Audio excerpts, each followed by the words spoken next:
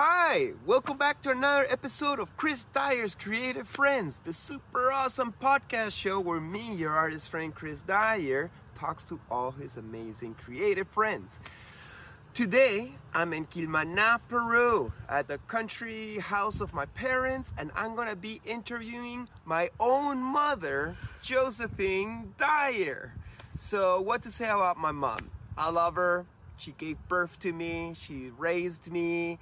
She's a beautiful, elegant lady with so many great perspectives, and I would say one of the biggest persons who's influenced positivity and good outlook in life, in my life. And I wanted to share this with you. It's opening up a little bit of my personal intimate space, both my home and my family.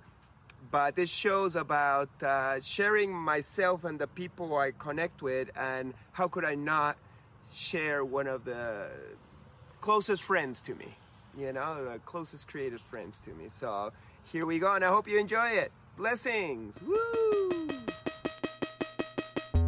While the world is burning, got to make amends.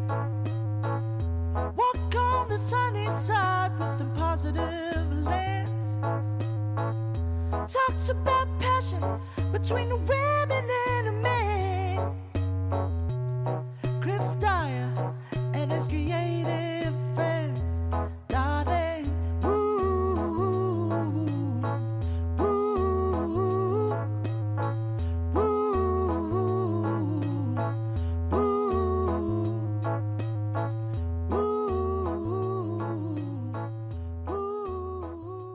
Hi, Mom. Thanks for having me in your living room and for being part of my podcast show.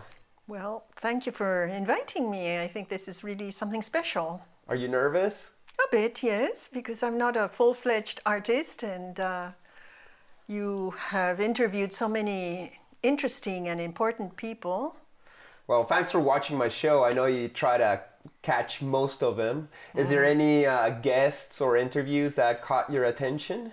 Yes, I must say I wrote a list down because I can't remember all of them because there's so many. In fact, there are many more, but I can't mention them. Well, obviously, your brother Patrick Peru and his long trajectory in art.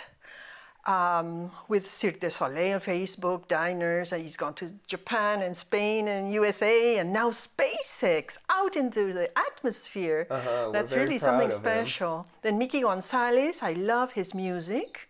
It's a fusion of Peruvian music with Negroid, and he has a very good rhythm. I would advise people to listen to his music. Mickey Gonzalez. Mauro Reategui has a jungle kind of spiritual way of displaying his art that is magical. It's out of this world. And you met him in the jungle, right? I met him, and I really like his art. It's different. It's absolutely different. Then Leila, she was interesting to hear. Leila's on fire. Montreal artist, one of the first shows. Conrad Flores, Entes, Ben Zion, Spiro. She has an explosive way of displaying her art, explosive with colors, very cheerful. Valerie and many more. Yeah. Probably. Valerie, my ex-wife, was part of this show too. We'll put the episode numbers, as you say it, so if people want to check it out, they can. Yeah. So, Mom, where are we right now? Right now, we're in our farm, our avocado farm. What's the name of the town? In Quilmaná, which is a small town in the north part of Cañete. It's a town that's pretty lost and dusty, but we've made our farm full of palm trees and fruit trees.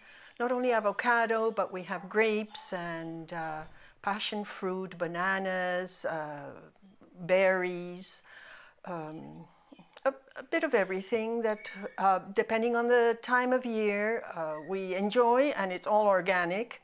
So thank the universe and the cosmos, we're very healthy. So it's like a retirement project, huh? Yes. And you it guys have was. built this house and other. Yes.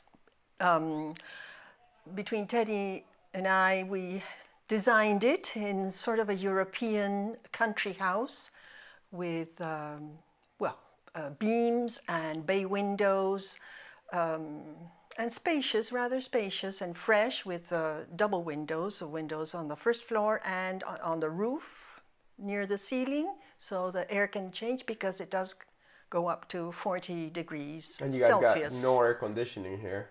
No, just fans. I'm a bit anti air conditioning. And it seems like here it's the perfect place for your different collections, your art collection, and what other collections do you guys have? Well, Teddy collects beer mugs and coasters, corks, toy cars, fine toy cars. Um, he just collects about everything. Yeah. What about you? I've collected about 9 elephants with the trunk up because they say it gives you good luck. I'm not superstitious really, but it makes me happy anyway because it was given to me.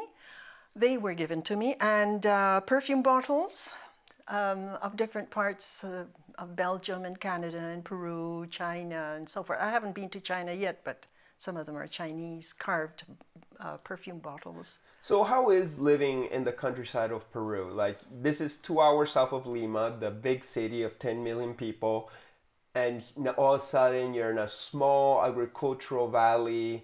How is it to be in the country? Is it relaxing? Is it boring? Is it a lot of hard work? How is it? First of all, nature makes me very happy, and the sun makes me very happy. It cheers me up as soon as it starts shining at about 7 o'clock in the morning. It comes through all the windows on all sides. That's what makes me happy, and it's very peaceful. You don't hear traffic. I just hear birds and donkeys and roosters, dogs. It's very peaceful. It allows me to do some reading and have some peaceful moments as well when I'm having my solitude moment, which I like, I enjoy. I love it. I try to sit in the terrace as much as I can, especially in summer. And in winter it's a bit chilly and humid. But on the whole, the house keeps warm because somehow the roof attracts the heat of the day, and then it keeps warm in the evenings. Because it's all brick. Yes, brick and wood. Do you get any time to do your art or play your guitar, or you're working too much? Well, in the afternoons I do a little bit of hobbies. I read, and I have been postponing my guitar practicing. I do want to get on with it because it's an instrument that you can carry anywhere. Sometimes we go to the beach and we do a bonfire, or we go to some friend's house and have lunch, or just be together anywhere, and you can carry the instrument. You can't carry a piano. You can't carry a battery of drums, for example. Maybe you could if you make it a project, but a guitar, I think it's cheerful, and a lot of music is basically guitar playing. So I'll pursue it, I promise. And reading and drawing and painting. Do you do much art? Do you consider yourself an artist? I draw. I like to draw a lot. Lately I'm drawing more than painting. And I don't know if I consider myself an artist, but I do like art very much. I mean, you can see the art here. I mean, in all the walls. This house is already like a Swiss cheese full of holes with pictures hanging, and they're all originals. They're good originals. But no, if I would consider myself an artist, I would hang one of my pictures. I just have them hidden away. But I enjoy it, and when I have a look, I remember that, for example, I did a little sculpture when Patrick was 2 years old and you were about 5 years old. when we lived in Jorge Bucle in Lima, and Patrick would play with my friend's daughter, and that brings me memories where I have done my drawings or my paintings. I've done pastels and acrylics and watercolors. And as an art appreciator, the style of art that you like is more like classic Peruvian paintings and stuff like that. And just to wrap up what you're saying, I encourage you to frame at least one of your drawings or paintings and share it on the gallery. But what is your opinion or perspective or feeling about the murals that my brother and I have brought, both of our art and our friends? Well, they're very cheerful, they're full of colors, they're full of life, and we love them very much, that we want more and more and more, but we don't know how long we're going to live on the farm yet. Maybe a year or two more. And yeah, I love them. Every time I see a photograph or I look out the window, there it is. What's the importance of art in people's lives? Oh, it beautifies, it gives you pleasure, it cheers you up, it lifts the spirit. It's very important. I think it's vital. Absolutely vital. Right. You've been living in Peru most of your life, correct? Yeah, about 55 years, more or less, or 56. Since you were 2 years old? Yes, and on and off. Yeah, and then you go to spells in Canada. Yeah. How is it living in Peru? What's your opinion of Peru in general? Well, I've lived at 55 of my 73 years in Peru because I love Peru. I love it. I love the coast. I love the desert. We were just in the desert a few days ago. I love the jungle. I love the mountains. It's all very perfect and paradisiacal. I don't know if that's an English word. It's like paradise, and it's a country that has all the climates and the geography, sceneries that one can have. I guess United States has a little bit of jungle in the south, and then coniferous and maybe a little bit of desert and so forth. It's interesting. Canada also is mainly the same thing. You just see fir trees, the Rockies, and it has two oceans as well. Well, two oceans as well as the United States. But Peru, you go into, I mean, in 2 hours, you're into something totally different. One moment you're chilly and another moment you're hot. It has over 200 climates, to tell you an idea, to give you an idea. It's the breadbasket of the world because it has the strangest and most delicious fruits and vegetables and roots as well, like the yuca and the chirimoya, lucuma. Even the peanuts come from Peru, potato, of course. It's fantastic. I love it. I love it. It's just the politics are for the pits. What's up with the politics? No, don't ask me that, because we've had 5 presidents and most of them are in prison.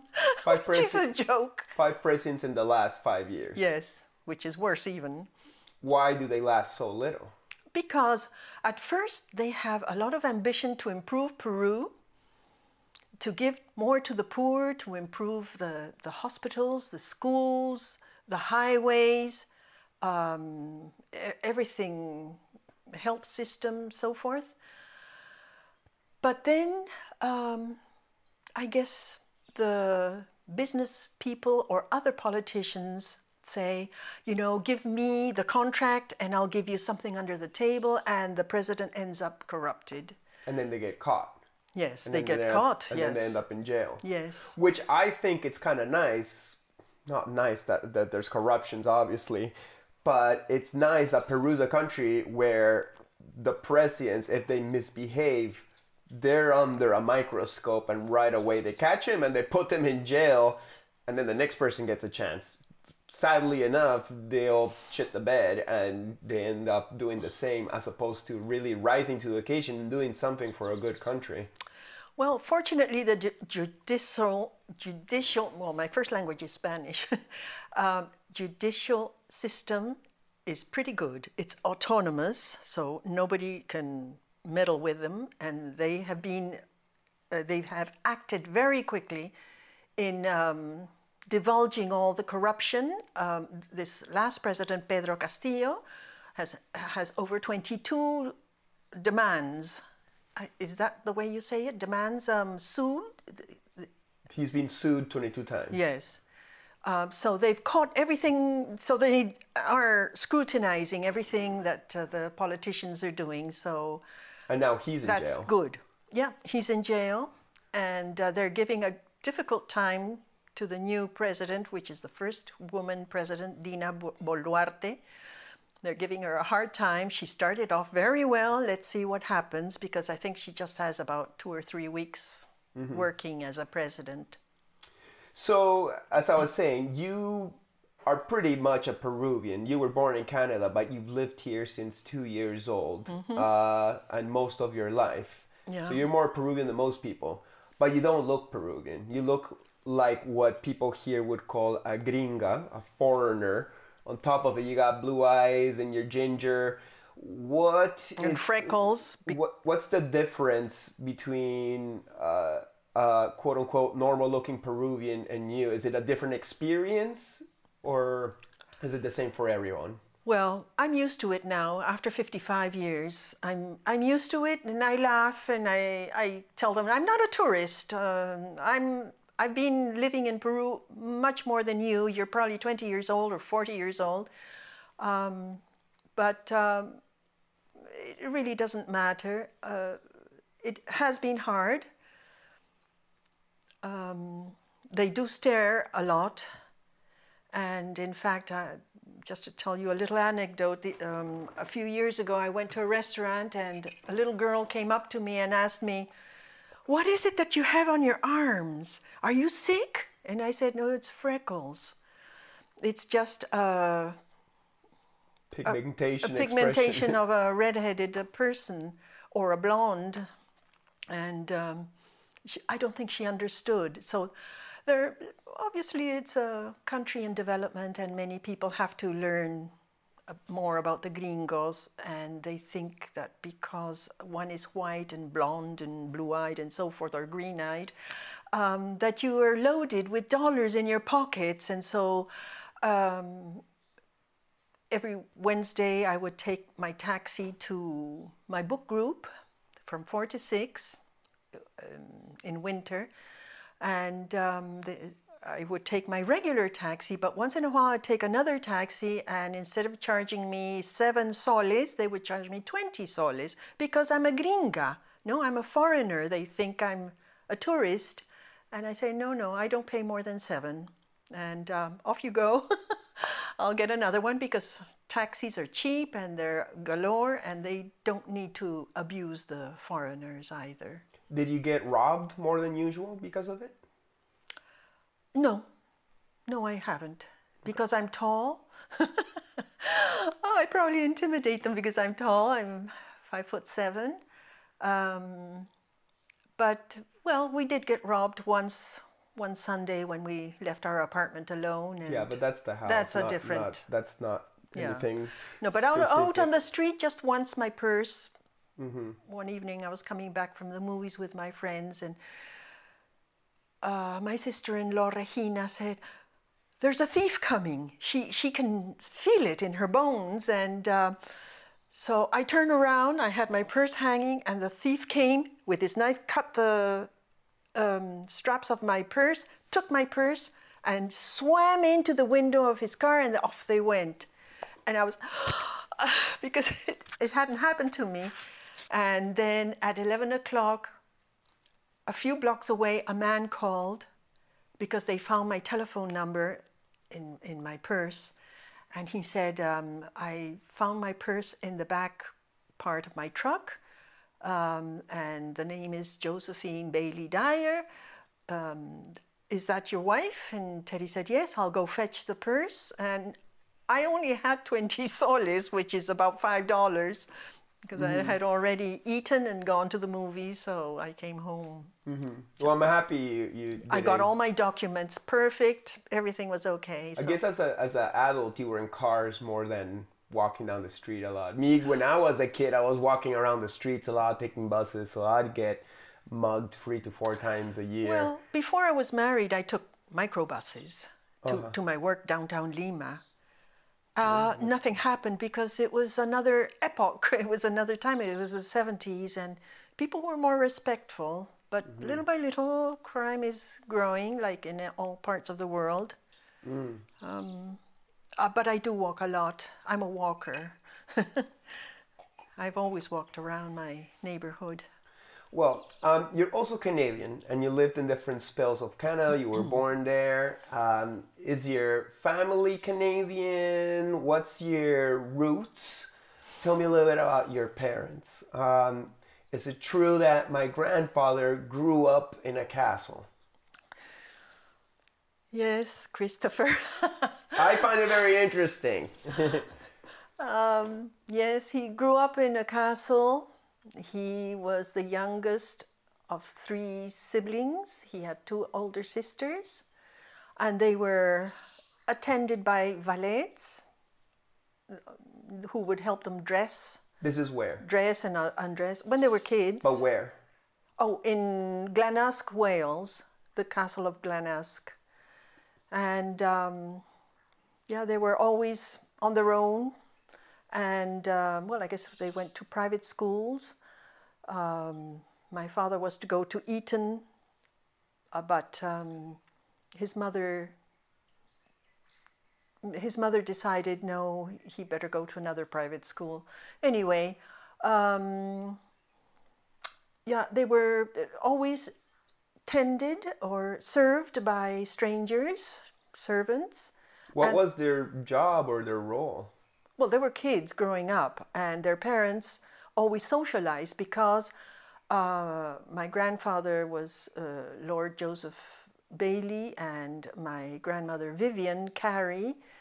They were Lord and Lady, and they had to go to all these social engagements in different mansions and castles, I guess, and they weren't very lovey-dovey with their children. And that's why my mother had a bit of a hard time with my father, because he didn't know how to... He loved, he wasn't a bad man, but he was a bit cold. He was stoic and always a gentleman in a 3-piece suit, and would go out for walks when we were little children with his walking stick, and he very upright. He would never say, "Come on, kids, let's go for a walk. I want to see you ride your bicycle." No. It was my mother's responsibility and the 2 or 3 maids that we had in Barranco, in the south of Lima. And because you were born in Montreal, yeah. But then you guys moved to Peru when you were 2 years old. Yeah, I was born in Montreal, and then my sister was born in Montreal. We came to Peru. I turned 2 in Peru. My sister was 7 months old, and my brother was born here in San Isidro. How was it growing up in Peru in the 50s and 60s? Oh, it was quite nice. It was quite nice, even though there was a vast difference between the comfortable people, the rich people, and the very, very poor people. Then there was a lot of poor people, but there were people who lived off the land, and that was enough for them, and they were happy. And they were courteous, they were respectful, very respectful. And my mother, your nanny, would say it was the golden age because everybody helped each other. There was harmony. There was quite a nice amount of harmony. There was no fight until 1968. I was around 19, 20 years old, and the president, Juan Velasco Alvarado, did a coup d'etat. I don't know how you say it in English. A golpe de estado. Yeah, coup d'etat. Is that the word that I know too? Yeah. It's when a person takes over the government by force. Yeah. Mm-hmm. And he was a general. Yes. Or some military character. Yeah, it was a military government. And he kicked out the president. They Yes. took him over in his pajamas, got him out, and he's like, "I'm the president now." Yes, So this is yes. 68? Yes. I thought it was the 70s. No. Okay. It was 68, but in the 70s he started getting stronger and stronger, and he embedded in the poor people's mind, in the peasants, and in the jungle and in the mountains where the Indians, the natives live. In the provinces. In the provinces, that there are the rich are bad, and you have to come to Lima and fight for your rights, and it's not fair. What's happening? Of course, things have to improve in the provinces, like hospitals and schools, and give them better roads and more opportunities, job opportunities, and so forth. But in that sort of envious and resentful manner was a bad idea. But it was a communist movement, right? Yes, yes. So they came to Lima and they went straight to the palace, and he gave land away. He took away the farms from the people who had worked them for centuries, for many generations. He just took them away and had these poor peasants go into these farms, and they didn't know how to work the land. They knew how to work their small pieces of land, and they lived happily with their houses, their little houses, and they were healthy and comfortable. But then when they took over the farms of the more wealthier families, they didn't know what to do, and it just was a failure. It was a failure. So they claimed to the General Juan Velasco Alvarado, help us with seeds and tractors and instruments, tools. And he said, sorry, but you're on your own. You know, I already gave you land, do what you can. And it was a failure. It was a failure government. That's how my dad's dad lost his hacienda, which is a city farm. Yeah, like a farm and a city mixed together. Yeah, he administrated it. He wasn't the owner. He was the general manager. Yeah. But they kicked him out. They kicked him out, and because of the comings and goings and everything, he was in an accident in the highway, and he died. My father-in-law died. When my dad was 19. Yeah. Yeah, that whole... It's chaotic. Yeah. That whole episode was sad. But in general, for the country, it seemed like it just, I don't know, like it created more division. And now today we got another wave of communism in Peru, where the new leaders are saying like, screw the rich, and let's take it away from them to give to the poor. Which, like, I understand where there's differences, and you want to make everything more balanced and shared, because rich can also be like selfish and greedy, and take away from the poor too. Obviously we want the poor to be empowered also, but it seems like with the communist way, it's always not about like raising the poor, it's about like lowering the rich, and then everybody can meet down there. And meanwhile, the politicians are just stealing as much as they can so they can go up. But the funny thing is that with other presidents like Belaunde, Garcia, and, well, Toledo, Fujimori, the poor have grown to be middle class. They have built not their shacks of straw or wood. They have built cement houses, 2-story houses, and they have a car, they go to school, they dress better, they have better work. There's a better percentage of middle class than there was with Velasco Alvarado, or now with Pedro Castillo. Poverty has grown as well. That's too bad, because it's so sad that a country with so many resources and beauty and tourism and history, but it's just like the greedy politicians always come in and ruin it for everybody. Now, Peru is a paradise, not only in geography, but in food. It's one of the first culinary renowned countries in the world, and the people are good, and they have different provinces have different cultures. They have different clothing, their native clothings, and their different hats, and their different music, their different food. You go to Dances. Arequipa, you eat rocoto. You go to the north, you eat arroz con pato. You go to the up in the mountains, you eat your yuca with your soups. You go to the jungle, you eat your palm hearts and jabalí. And it's extremely interesting, and the people are good. They give, but a lot of resentment has gone into their hearts and minds, which is a shame. There should be another way. Let's go back to your youth. So that was in the 60s with politics and all that stuff, but you were in your 20s in the late 60s and the 70s, which around the world was like hippie times. Were you a hippie in those days here in Peru? How was the hippie movement in Peru at the time? It wasn't really big, but there were little cliques in different places where there were hippies that would get together and, well, smoke up and so forth, and incense and music and everything. But I was a wannabe. I had my old jeans and my ojotas, which is the Indian sandal made of car tires. And well, I had very long hair, but I think I might have worn my headband once. I had hats. I loved hats, and I wore lots of rings because I was a fan of Ringo Starr.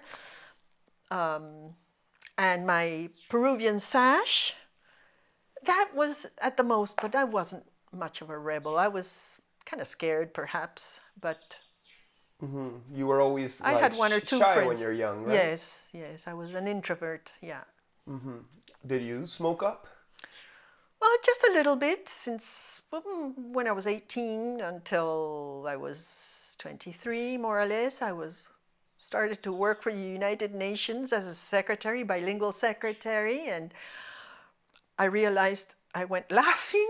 I laughed all afternoon. I said, I got to stop this because I can't go working in a quiet place where everybody's typing their letters and I'm ha ha ha ha ha laughing all the time. I was ridiculous. So I decided to stop because it would overlap to the next day and the next day, even though I didn't smoke anymore. It kept on going. So I said, no, something's wrong here. So I stopped. Okay. At what age did you meet my dad, and how was that? Tell me about meeting my dad, Teddy. Okay, I worked in the Canadian Embassy for a month and a half, replacing somebody who gave birth. And it was summer. The Canadian Embassy only works till 2 o'clock up to this day. So I took my bag with my bathing suit and towel, and I hitchhiked together with a friend whom I met, a girlfriend, and we went to the beach. And we met a group of friends who were sitting in the sand, and my friend Violeta knew them because they're from the north of Peru, and she's from the north of Peru. She's from Piura, and some of them were from Chiclayo. And she started presenting me, introducing me. In Spanish, you say present. And so we sat down, we had a nice day, and the funny thing is I bought peanuts, and she introduced me to Teddy, whom they called Mono, monkey, because he has a kind of a monkey way of acting, and he's hairy and has thin lips, just like the monkeys do. And but he's very sociable and funny, joking, and so forth. Anyway, so I treated them to my peanuts because I think that was my lunch. And then we didn't know how to go home. Some of them had cars, some of them had motorcycles, and we didn't know how to go home, and we didn't want to hitchhike because it was about 6 or 7. It was getting dark. So Teddy said, I'll take you and you, me. And the other, they picked and chose who they take home. And so he said, can I meet you the next day? We can go to to the boardwalk of the Malecón Miraflores. Miraflores boardwalk. Yes. And we could see the sunset. And so I said, Woo! okay. He wanted to make out with you. We went on his motorcycle, and we met with some friends, and we saw the sunset, and we went for a ride and everything. Yeah. Okay. So it wasn't just you and him. No, there were other friends. Okay. And we went for a ride, and then he dropped me off. So that was 46 years ago, this March. And you guys are still together. No, in fact, 49 years, because, yeah, well, let me tell you quickly. We started dating, and then in March he wanted to become more serious. And 6 months later, he said, I want to marry you. And I said, too soon. 6 months is too soon. Why don't we wait a little while longer? And he said, okay. So I made him wait 3 years. But after 2 years going out, he gave me a ring. So we got engaged. Mommy came to make the engagement official. We drank champagne and all that. She came from Canada. Yes, she came from Because Canada. she had already moved back to Canada Yes. by then. But she told me, don't marry a Peruvian. Peruvians are very playful, and they're not too faithful, and this and that and the other. Well, I've been married for nearly 46 years, plus the 3 years that we've been together. Well, as boyfriend, girlfriend, because I lived in a house of a girlfriend of mine, and well, marriage has been a roller coaster, and here we are, still together. Yeah, for good and for bad. Well, thank you for staying together. That that's great, I suppose. For me, at the end, whatever makes you guys happy, but at the same time, I guess a little bit less trauma if you guys stay together and keep each other company in these later years. Now that you're We've retired. had our adventures. We've had a good life, I must say. Yeah. How was it creating me? Well, I was conceived in Peru, right? yes, yeah, Because you moved to Canada already pregnant to have me yes. born. Yes, you were born 3rd of March. Then we went back to Peru. And in September 1979, we said, Teddy, your dad wanted to go back to Canada because he really liked it. So we sold some of our things, and we took some of our Peruvian wooden carved furniture, typical Peruvian or Spanish pseudo-colonial furniture, to Canada. You were 1 year old. Okay, so my first year I actually lived in Peru. Yes. Okay. Yeah, 6 months in Peru, and then the rest in Canada. Yeah. And sorry to ask you about me, but No, I am the why host should you of be this show. sorry? Well, I love you. I don't want to be self-centered, but No. so No, you're please, important to me. How was it? How was I when I was young, a kid, a teenager? What comes to mind? Oh, you were like your papa, very energetic, very rambunctious. You got into a lot of trouble. You hit your eye with a house for sale sign, and then you were talking to me, and you knocked yourself. I think it was here I knocked my front teeth out, right? Yes. When I was 5 or something. In a Stone. small stone wall, and I took you to first emergency right around the corner. Fortunately, that was in Peru.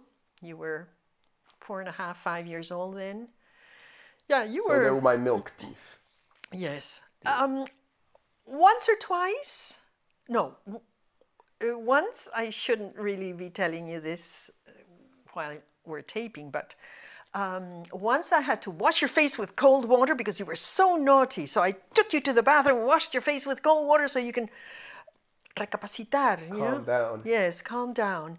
And another moment, you were so naughty. I can't remember what was the problem, but I just put you into the shower and turn the cold shower on with clothes and all because you were so naughty.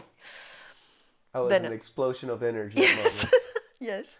But anyway, but you were adorable and beautiful. And well, we went on picnics and camping and traveling all over Peru to Chanchamayo, to the jungle, down to the desert in Peru, to a hotel with swimming pool. And we've had our fun. And Was I creative as a kid?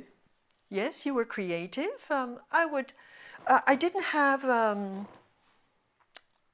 too many paintings, or maybe I had my paintings, but as you were 4 or 5 years old, I said I would, I'd like you to be creative, because that was something I was taught as well, not by my family, but by school, to get the rolls of toilet paper, the little carton in the middle, or of the cartons of the toothpaste or shoe boxes, and that you could stick and paste and paint and all sorts of things on top of newspaper and make buildings or cars. Spaceships. Spaceships as well. I think I remember. I haven't remembered till now. Yeah, spaceships had the toothpaste boxes and. Then that's I cool. bought some watercolors for you, little bottles of colors and brushes, and I would give you sheets so you can paint. And then in school they asked you to do projects that you could describe with art. It's not only what you memorize like other schools, but the school you went to, the British school you went to, you had to be creative. You had to get together with 2 or 3 of your schoolmates and do a big cartons of projects with pictures, cut out pictures and drawings and painting and all sorts of things. So it was very artistic and didactic. Yeah. Why did you send me to that school? Markham Well, College. Because my brother went to it, and it's a good school. It teaches you not only the Peruvian way, but the international or British way of studying, and for your English as well. Was it difficult sending me to that school since it was more expensive? Well, when you started out, it was still cheap. Peru was still cheap, so that was, Affordable. yeah, it was in the 1980s, like 1983, 4, 4. 5, yeah. 84. And it was still affordable.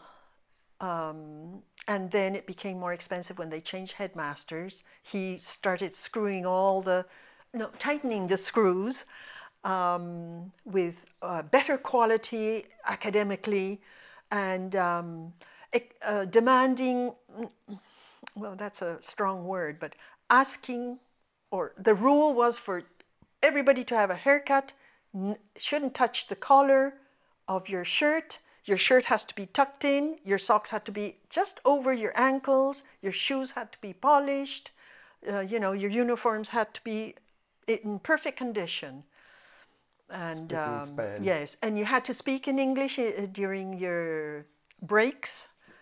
Always English, and so the quality of the school improved a lot. So we were happy to send you there, because other schools were religious schools, and I heard canings, and my girlfriends who went to nun schools, some of them got not traumatized, but really didn't like the way how the nuns prohibited everything. Everything was prohibited. Magazines or language or slouching or whatever.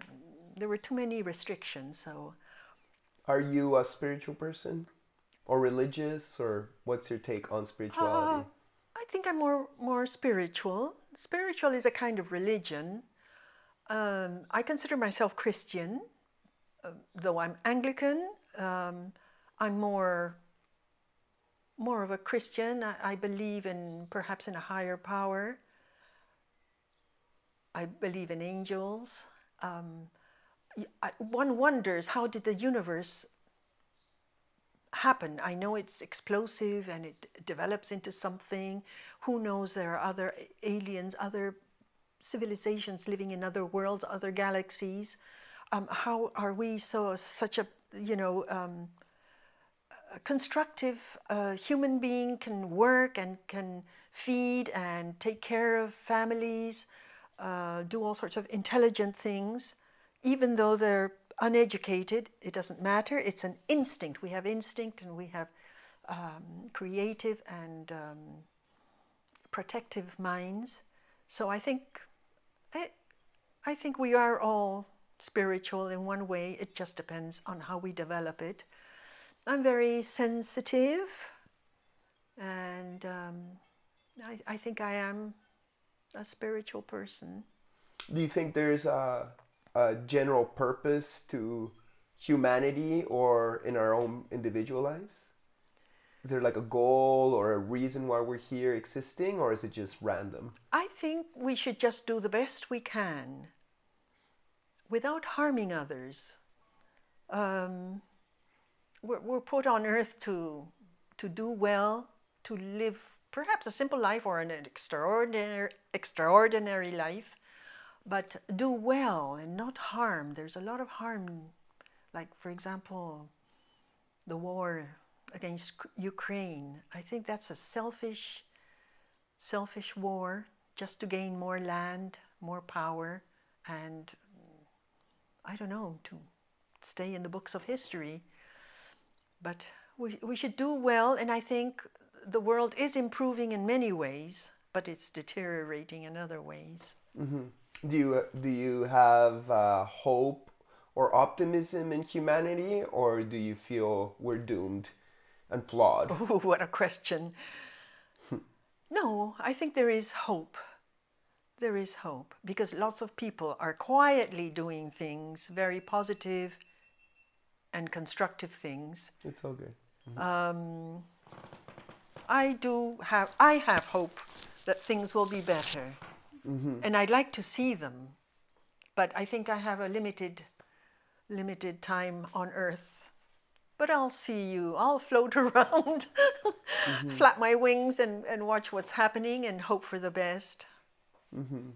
Beautiful. So I know you're part of a book club, Las Chicas de la Literatura. Tell me about your love for reading and what's your favorite books? Well, I've been in this group for 30 years, maybe 31 years, and we're 30 girls, coincidentally. And it's been every Wednesday from 4 to 6. Most book groups are only once a month, but this is 4 times a week, and we love it. And little by little, those who don't love it much have left, and the best friends have stayed. So it's a super special group. We all love each other. We talk intelligent and interesting about books and travel and thoughts and even spiritual things. Very smart girls, and very kind too. We help each other a lot. What's some of your favorite books you've read in that 30 years? Well, Regina directs it. I read thousands of books. Of course, one forgets some of the subjects, but those that have impressed me is Hermann Hesse's Death in Venice. Then I like Gilgamesh, which is the first book ever written in Ur, Mesopotamia. Then from Jane Austen, Kafka, Edgar Allan Poe. I like Homer. I like the Iliad, Ulysses, Los Soldados de Salamina by the Spanish author Javier Cercas. The Divine Comedy is fascinating when somebody explains it to you, by Dante Alighieri. Shakespeare and Don Quixote, Federico Garcia Lorca, the biographies of Gandhi and different important people. I like biographies and I love history books. Then the Turkish author Orhan Pamuk also writes excellent. I have some books.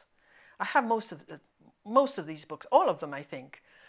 Un Mundo para Julius by Alfredo Bryce Echenique, about Lima stories in the 1950s and the country club and so forth, and how frivolous some of the high-class women were, and the son who wanted things more simple. Anyway, then André Gide, which is more philosophical.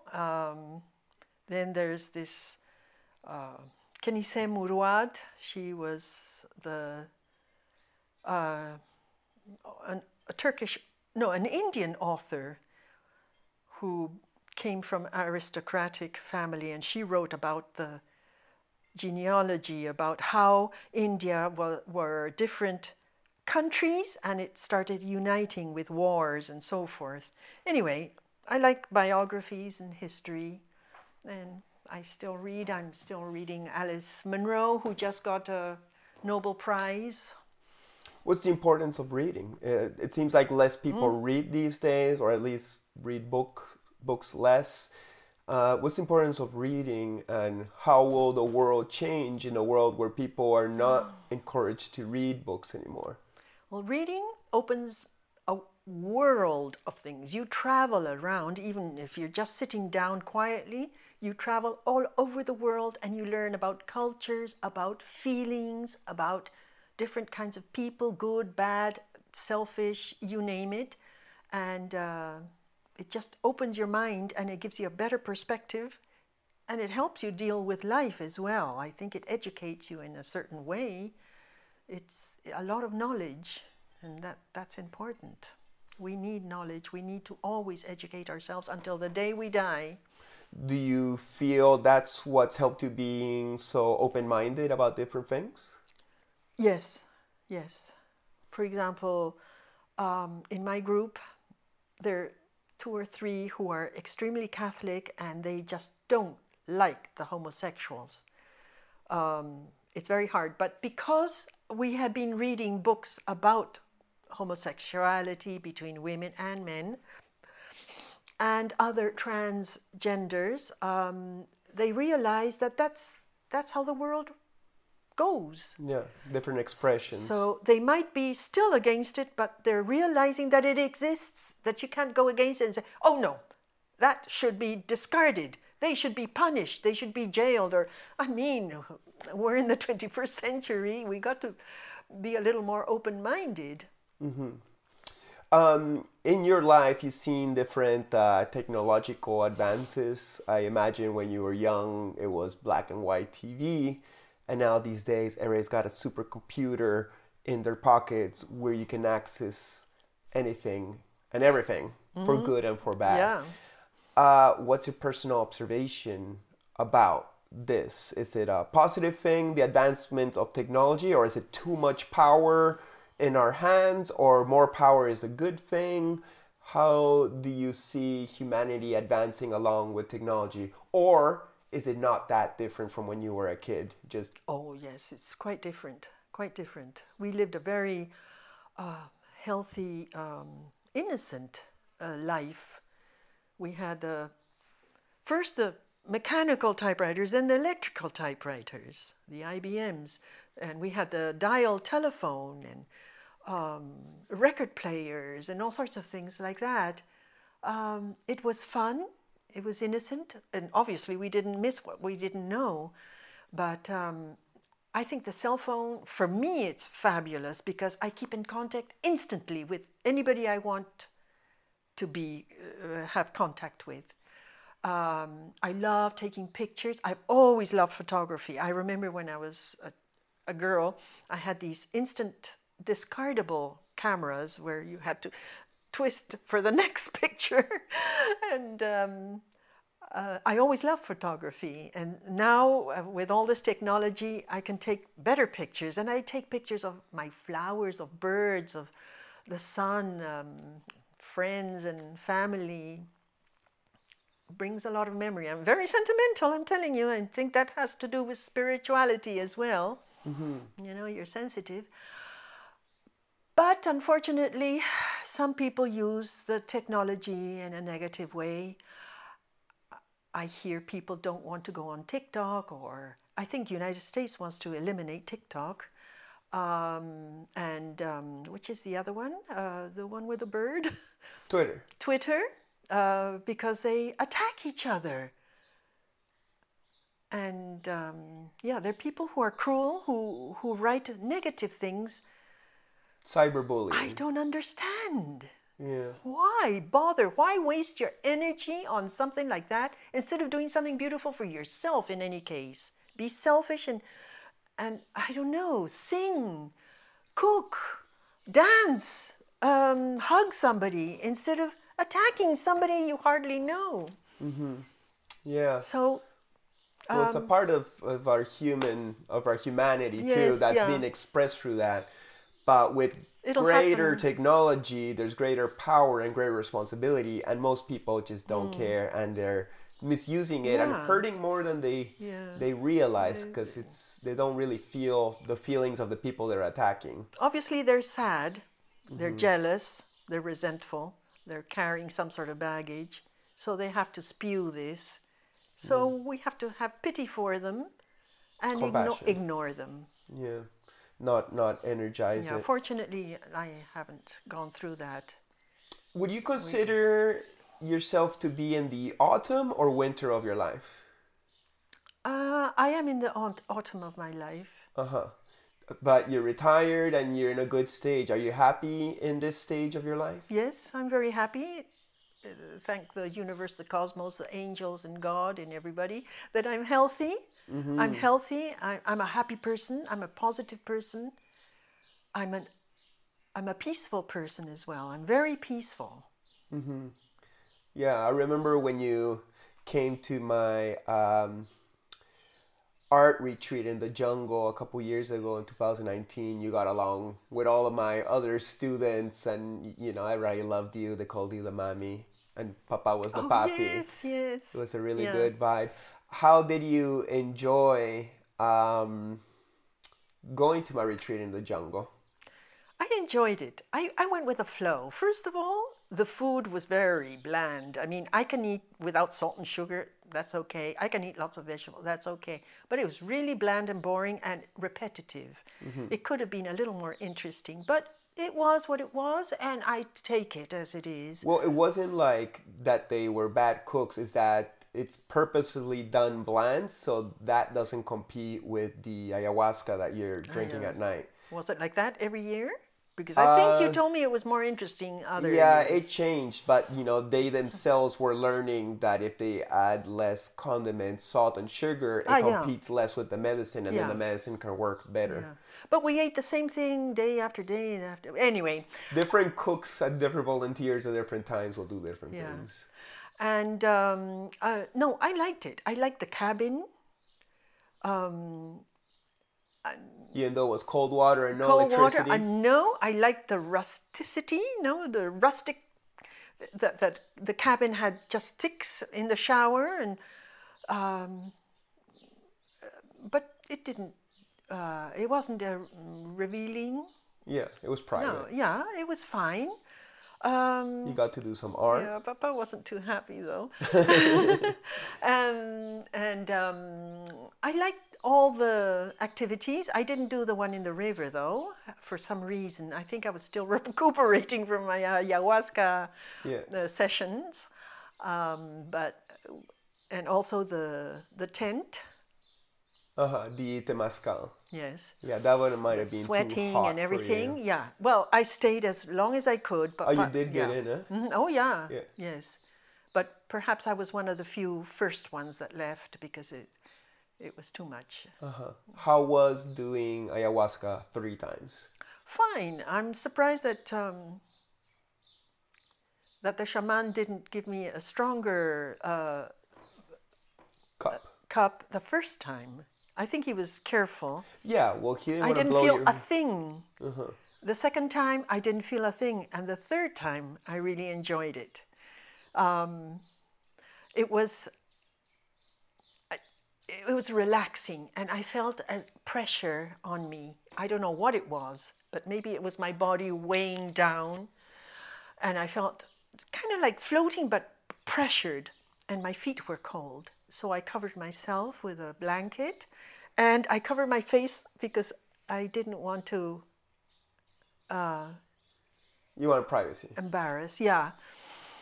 So I covered myself with my shawl, and I went into these sort of angular, geometrical sort of road or a cave or way until then I relaxed. I said, no, I'm fine, I'm fine. And then it was a valley of squishy flowers. And I just went on in these bunches of flowers, flowers, flowers. I even drew it. And it was great. It was hours. I felt it was hours. I did hear other people having a fun time, others dancing, others crying, others had different experiences. But I had a very good one, and Papa had a different one as well. Yeah. He was being cleansed more. Yes. Yeah. His two first ones were work, and the last one was like a prize. But I'll let him explain it more. Yeah.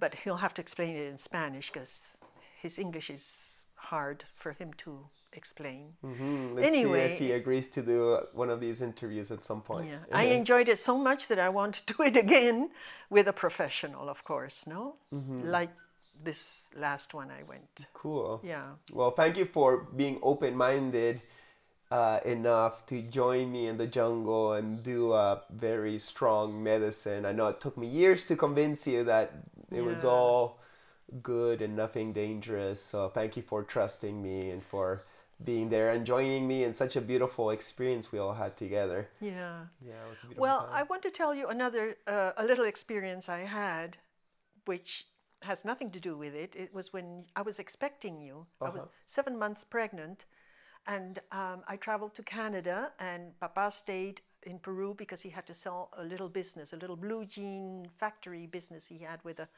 close friend of his, Quito Canaval. So I arrived in Canada with my bump and a dress, and the policeman stopped me as I was passing the customs agency, and they said, "I'm sorry, but these two police women will take you into a room." And I said, "Why?" "Oh, we just want we want to check you out." And I said, "How strange." So they took me to the room, and they said, "Please, will you lift your dress up?" And I said, "Oh, what is happening here?" So I said, "Okay."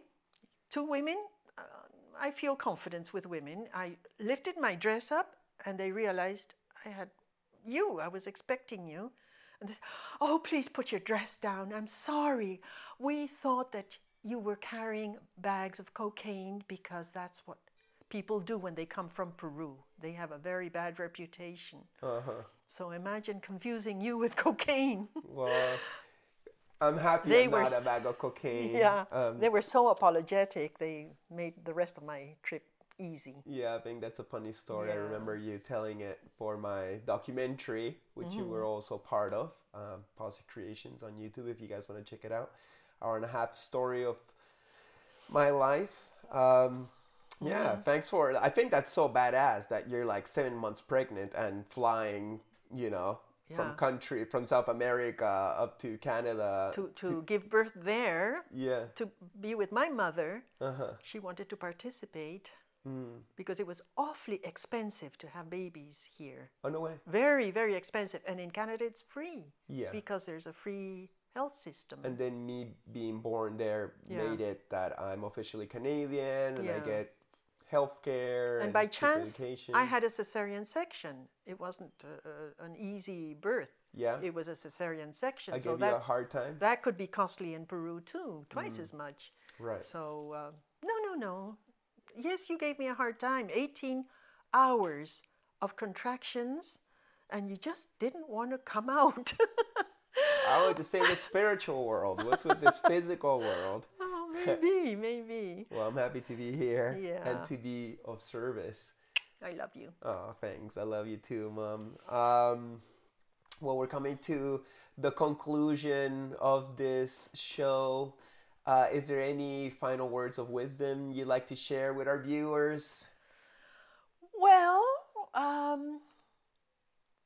a few experiences I've had lately, in let's say in a couple of months, I would say that my motto has always been, since I was a teenager, live and let live. Don't butt into other people's lives. Don't be judgmental. Don't expect anything. No, if you don't expect anything, you won't be hurt. So giving is natural. We give love, we help, and everything, but don't expect that one should do the same to you. It- that's that's what I feel. No, Give unconditionally. yes, unconditionally. Um, Other words of wisdom: keep studying, keep researching, keep learning. Don't ever stop reading and learning until the rest of your life, because there's so much to learn. So much to learn about different fruits, or probably continents, or how the world was made, or how our body works, or what is out there in the atmosphere, in the galaxies. So much to learn. I Beautiful. like astrology as well. I don't know much, but I'm always reading up and looking at astrology and different cultures of the world. They're so interesting. Well, thanks, man, for being a guest on my podcast show. How was it? Not too bad. No, not too bad. No, I'm Uh, glad I'm in your group of podcast interviewed. of course, not only you're my mom, but you're also one of my creative friends. Bueno, So. me tienes que dar un abrazo. Love Love you too, you. mom. And I love you too, guys. And thank you for tuning in to another week of Chris Dyer's Creative Friends. And please make sure to press the like button and subscribe if you haven't subscribed yet. And make a comment if this interview touched any part of you. And share it, share it on your Facebook, Twitter, whatever. Like, it'd be really great if this whole series could be seen by more people. And that's just done by word of mouth. I don't have a huge budget for it. The puppies are going at it out there.